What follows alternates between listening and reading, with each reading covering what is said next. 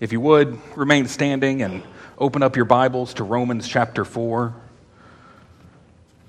And we'll read together in Romans chapter 4, beginning in verse 13.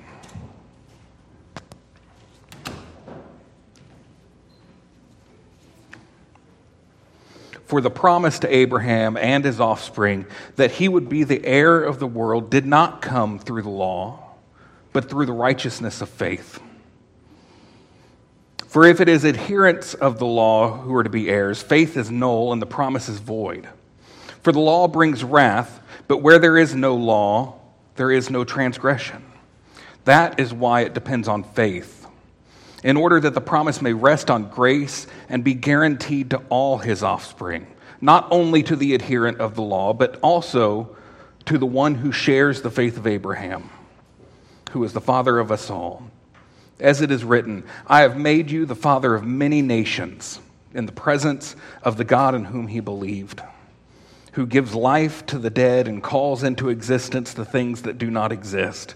In hope he believed against hope, that he should become the father of many nations. As he had been told, so shall your offspring be. He did not weaken in the faith when he considered his own body, which was as good as dead, since he was about 100 years old, or when he considered the barrenness of Sarah's womb.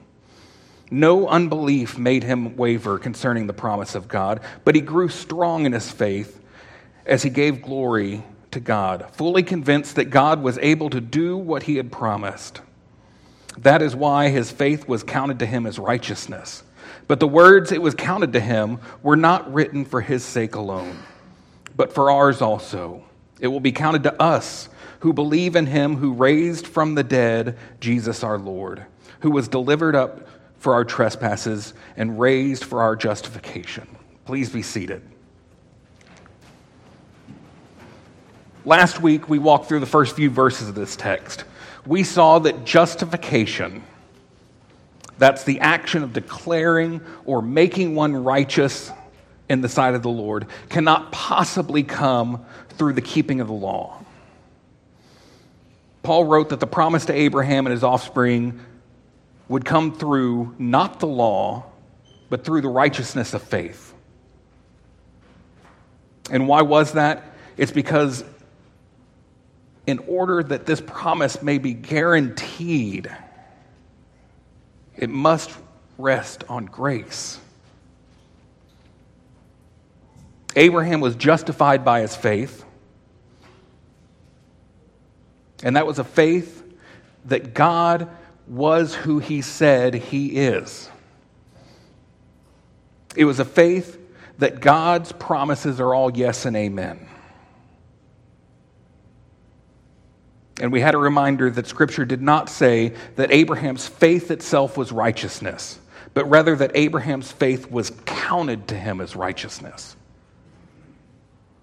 It wasn't Abraham's faith, it was all of God's grace. The promises to Abraham, all of God's grace. Abraham's faith came from all of God's grace. His justification, all of God's grace.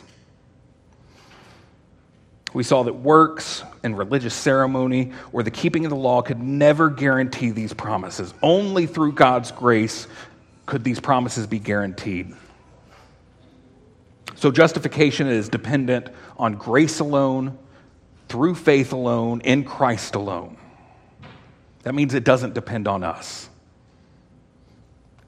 And this is the way that it's always been, from creation, through Israel, through the New Testament, today until Christ returns. This was God's plan for salvation.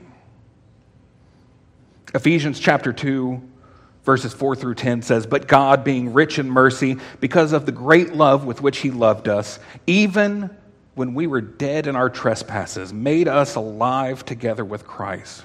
By grace you have been saved, and raised us up with him and seated us with him in the heavenly places in Christ Jesus, so that in the coming ages he might show his immeasurable riches of his grace and kindness towards us in Christ Jesus. For grace you have been saved through faith.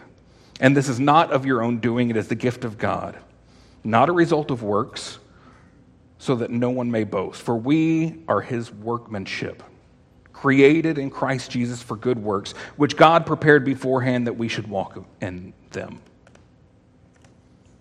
We didn't come to saving faith through anything that we did. We didn't seek God. We didn't impress him with our good works. We didn't say a special prayer that saved us. That baptism we saw today saved nothing. When we take the Lord's table this morning, that will not save us because we were dead in our sin and God brought us back to life. Today, we'll take a closer look at the faith of Abraham. So let's read those first few verses again, verses 18 through 21. In hope, he believed against hope that he should become the father of many nations. As he has been told, so shall your offspring be. He did not weaken in faith when he considered his own body, which was as good as dead, since he was about 100 years old, or when he considered the barrenness of Sarah's womb. No unbelief made him waver among the promises of God, but he grew strong in his faith as he gave glory to God, fully convinced that God was able to do what he had promised, and that is why his faith was counted to him as righteousness. Paul says, in hope against hope.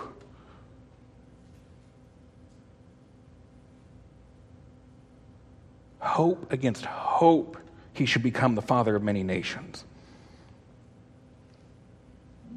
So these promises that God gives, I hope y'all will bear with me this morning. We're going to read a lot of Old Testament scripture because I think it's good for us to put these promises in context when we talk about Abraham's faith. So if you would, turn with me to Genesis chapter 12. Genesis chapter 12, starting in verse 1. Now the Lord said to Abram, "Go from your country and your kindred and your father's house to the land that I will show you. And I will make of you a great nation, and I will bless you and make your name great, so that you will be a blessing. I will bless those who bless you, and him who dishonors you I will curse. And in you all the families of earth shall be blessed." So Abram went, as the Lord had told him, and Lot went with him. So Abram was 75 years old when he departed from Haran. And Abram took Sarai his wife, and Lot his brother's son, and all their possessions that they had gathered, and the people that they had acquired in Haran. And they set out to go to the land of Canaan. When they came to the land of Canaan, Abram passed through the land to the place of Shechem, to the oak of Moreh, at the time the Canaanites were in the land. Then the Lord appeared to Abram and said, "To your offspring I will give this land." So he built there an altar to the Lord who had appeared to him. From there he moved to the hill country on the east of Bethel and pitched his tent, with Bethel on the west and Ai on the right, on the east. And there he built an altar to the Lord and called upon the name of the Lord. And Abram journeyed on, still going toward the Negeb. So before Abraham was known as Abraham, he was called Abram, which means the father of many.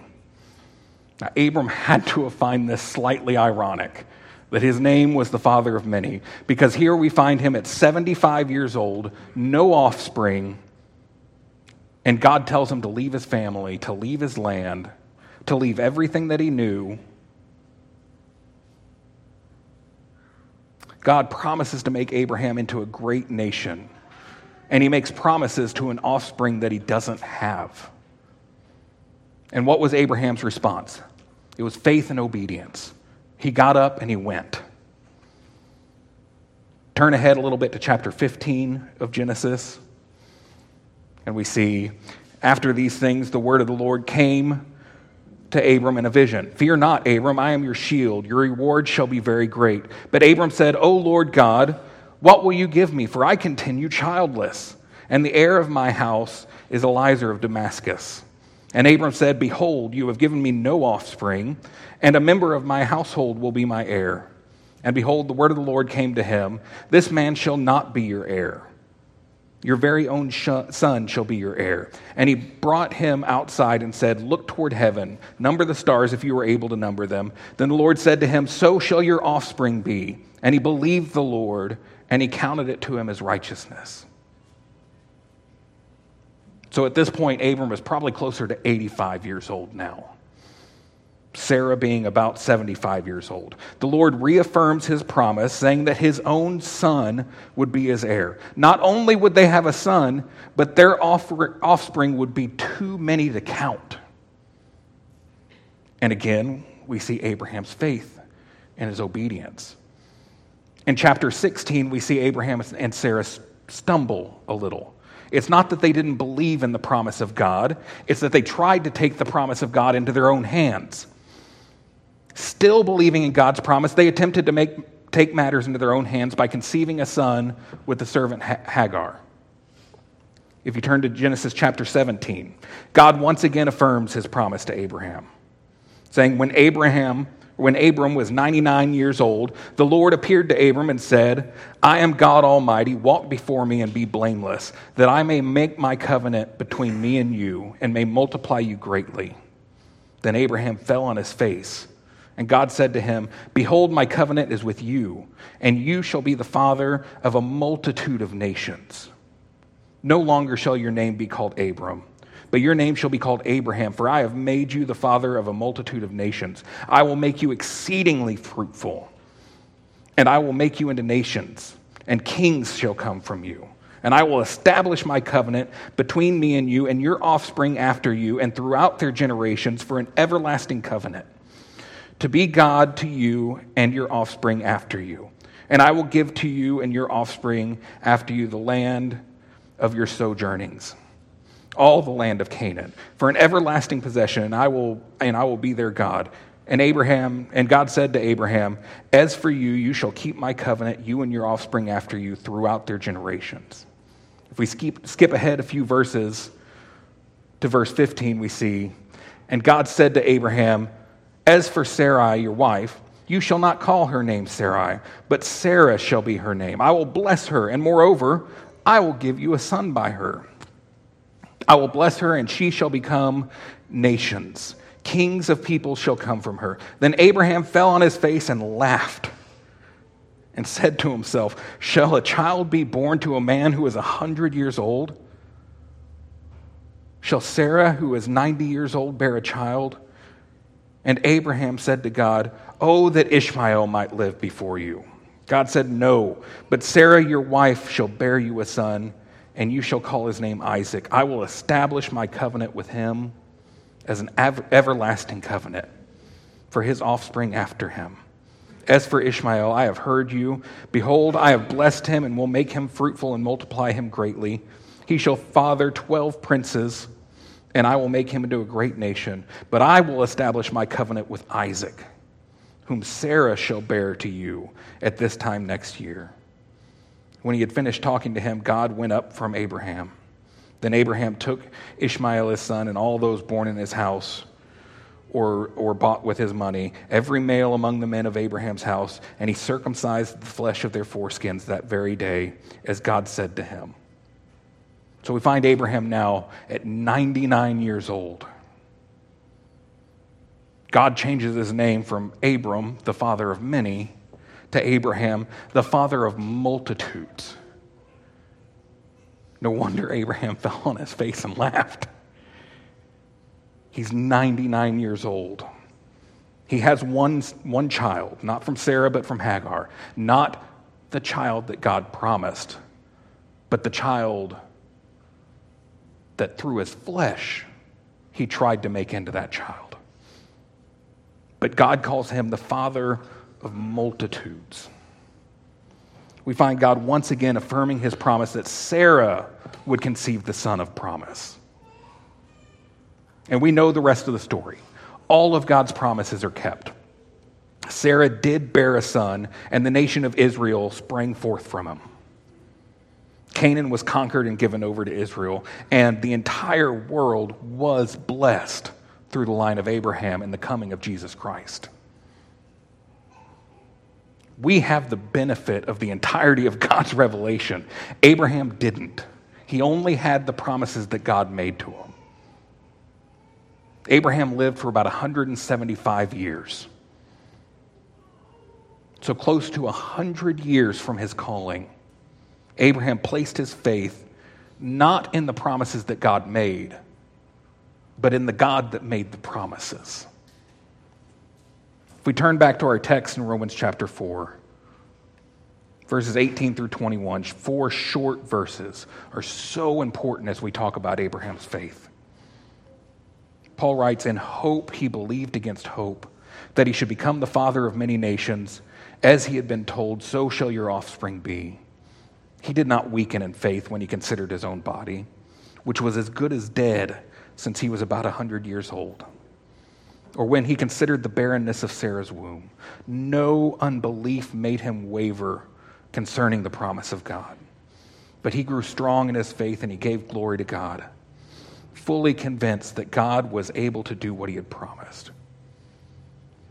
When it came to bearing a child, Abraham and Sarah's bodies were as good as dead. There was nothing that Abraham and Sarah could have done in their own power to conceive a child. Paul wrote that in hope he believed against hope. That's a very complex sentence there. But we have to recognize that there's two different hopes that Paul is talking about here. First, we have the hope that relies on the flesh. And second, we have the hope that relies on the creator of the universe. In the hope that relies on the flesh, Abraham had no hope. Their bodies were as good as dead. But in the hope that relies on God, anything was possible. So Paul is saying here that Abraham put his hope in the promises of God, even though he had no hope in the flesh.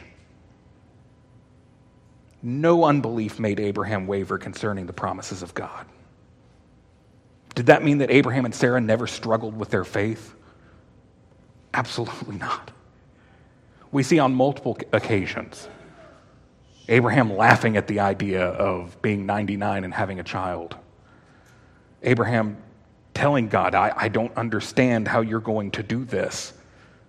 We see him consider his own body as it concerns God's promises. But not understanding how God acts, that's not doubting. Abraham and Sarah were not people that wavered between faith and doubt. As you read the story of Abraham in its entirety, go to Genesis, read the entire account of Abraham. You see a faith that grows stronger and stronger with each struggle that Abraham experienced. And Paul says that it grew stronger as Abraham gave glory to God. Abraham could trust in the promises of God, not because he really hoped those promises would come true. He trusted in the promises of God because he knew who God was. He knew who God claims to be. And he knew that God proves himself to be that. Abraham didn't place his faith and trust in God's promises. He placed his trust in God. Abraham had faith that God had both the power and the faithfulness to do what he had promised. He had both the ability to keep his promise and the faithfulness to keep it. Paul sums up this lesson on Abraham in verse 22 through 25 of our text with an application of faith and justification. He says, that is why his faith was counted to him as righteousness. But the words "it was counted to him" were not written for his sake alone, but for ours. It will be counted to us who believe in him, who raised from the dead Jesus our Lord, who was delivered up for our trespasses and raised for our justification. This lesson that Paul just went through, saying that Abraham's faith is what justified him. It wasn't his works. It wasn't his circumcision. It wasn't his keeping of the law, but it's faith. That is written for us as well. It's been passed down from generation to generation. God has kept his word together and kept it right. The psalmist wrote in Psalm 78, "Give ear, O my people, to my teaching. Incline your ears to the words of my mouth. I will open my mouth in a parable. I will utter dark sayings from old. things that we have heard and known that our fathers have told us. We will not hide them from our children. But to the coming generation, the glorious deeds of the Lord and his might and the wonders that he has done. He established a testimony in Jacob and appointed a law in Israel, which he commanded our fathers to teach to their children, that the next generation might know them, the child yet unborn, and arise and tell them to their children, so that they should set their hope in God and not forget the works of God, but keep his commandments. Paul would write later in Romans 15, "For whatever was written in former days was written for our instruction, that through endurance and through the encouragement of the Scriptures that we might have hope. May the God of endurance and encouragement grant you to live in such harmony with one another, in accordance with Christ Jesus, that together you may with one voice glorify the God and Father of our Lord Jesus Christ." We have the same hope that Abraham had. We have the same hope as the recipients of Paul's letter in Rome had. That hope is that righteousness will be counted to us who believe in him who raised from the dead Jesus our Lord, who was delivered up for our trespasses and raised for our justification. The key here in verses 24 and 25 is to us who believe. To those who believe. As we saw with Abraham, this isn't just a general belief in facts. The Protestant reformers named 3 key elements that are always to be included in saving faith, that separates saving faith from general belief.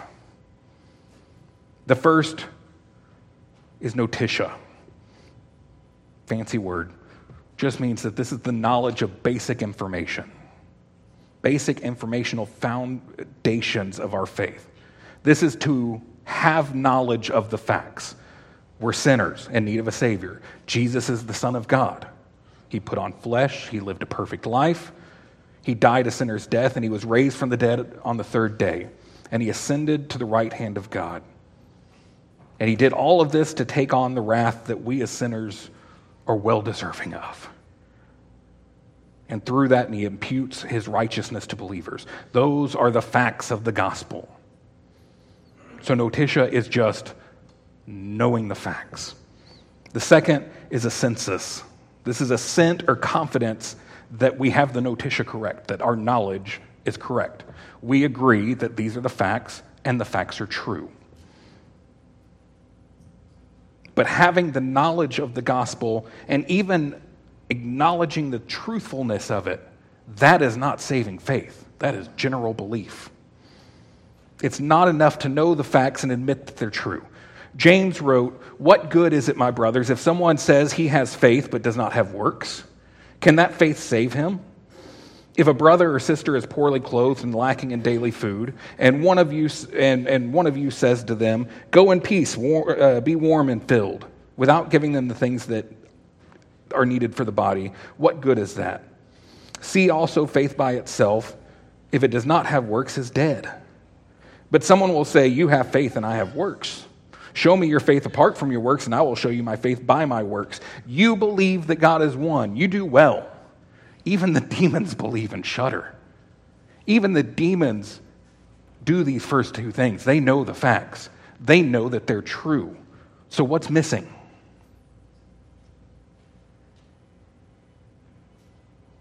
What's missing?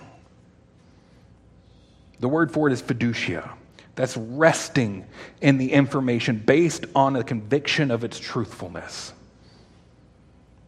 This is what the writer of Hebrews means when he says that faith is the assurance of things hoped for and the conviction of things not seen. And here's the great thing. All 3 of these elements, the facts, they come from God. He's given it to us in his self-revelation and kept it true and kept it true through translation so that we can read it in our own language. That comes from God. Our ability to say that these things are true only by the grace of God. our ability to place our whole hope and trust in Christ and Christ alone for salvation, that faith comes from God. Now, the world will tell you that this kind of faith is the height of human irrationality. The world will tell you that to believe in God is some type of weakness in intellect. Nowadays, they'll tell you that to believe in God is directly related to racism or social injustice in this world, that it is our belief in God that causes all these problems in the world. They'll tell us that our faith in God can only happen with a denial of all science. To have faith in God is to ignore all the evidence in the world around us. Now, I find this argument hilarious, especially today, considering that the same people that tell us that we are irrational for what we believe are the same people telling you that there's endless numbers of genders or that men can become pregnant. That is irrational. But is it irrational to believe that God is who he says he is in his word? Or is it more irrational to say that there is no God? Watch a sunrise or a sunset and tell me there's not a creator. Look at the complexity of the world. Look at the laws of physics. Look at science. Look at gravity, mathematics. Look at all these things and tell me they happened by accident. Look into your children's eyes and tell me they were not fearfully and wonderfully made. Everywhere you look, there is evidence of a creator. So let's look real quick at the claims of the gospel. And let's decide together, are these claims rational or irrational? If we look out at creation and say there must be a creator, it is logical that the creator of that universe has the right to hand down a moral law for his creation. It's a law that's written on our hearts. You can go into the most remote village in the world, and they will have some semblance of law there. You go in there and punch an old lady in the face, they're going to know that's wrong. How is that? They weren't taught that. It wasn't brought up in their culture. It's a law that's written on their hearts. If there's a law that's written on our hearts, what happens when we fail to keep it? Scripture says that breaking God's law is deserving of death. But in God's love and mercy and grace towards us, he provides a way to be justified, to be made right, to be determined to be innocent before God, even though we're guilty. It's a way to be declared innocent because Jesus fulfilled the law. He took on the fullness of God's wrath on behalf of those who believe. That's rational. It's based on reason. It's based on evidence. But how do we earn this salvation? If it was up to us, we've already seen, it can't come through the keeping of the law. It can't come by good works. It can't come by our religious ceremonies. The only way it can come is through faith. So how do we earn it? We don't. We don't earn it. We can't earn it. Faith is all that is required. And the one who promised it is the one who gives us faith. So biblical faith, I will grant you, at times goes beyond reason. It goes beyond our ability to fully understand it. But it's always based on the reasonable. John Stott wrote in his commentary on Romans that faith is believing or trusting in a person. Its reasonableness depends on the reliability of the person being trusted. It is always reasonable to trust the trustworthy. And there's nobody more trustworthy than God. So it's a beautiful thing when we see faith spring up, when we see faith grow in others around us. And I hope that we never, ever forget to give thanks for the one who makes faith possible. So I'll leave you with this today. It's a quote from the great Puritan writer John Flavel on faith. He writes, "'Tis just matter of wonder and astonishment that ever one spark of faith was kindled in such a heart as thine is. A heart which had no predisposition, no inclination in the least to believe. Yea, it was not like clean paper. The heart was not void of any impression of faith, but it was filled with contrary impressions, so that 'tis marvelous that ever your heart received the stamp or impression of faith on them. It was wonderful that the fire should fall from heaven and burn upon the altar when Elijah laid the wood in order upon it. But how much more wonderful when he poured so much water upon it that it not only wet the wood but filled the trenches. Just so was the case of thy soul when God came to kindle faith there." Please join me in prayer. Heavenly Father,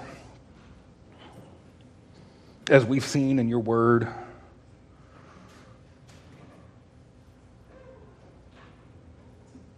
salvation comes through faith. And just by the grace of God, Lord, that in order for you to make a promise and guarantee it, it could not possibly be dependent on us. Lord, we're undeserving of that grace, Lord. Yet you so freely give it to your people. Lord, we thank you that you've given us your word so that we can reason with Scripture, Lord, that we can look to Scripture and we can see the claims of who you are and the evidence of that they're true.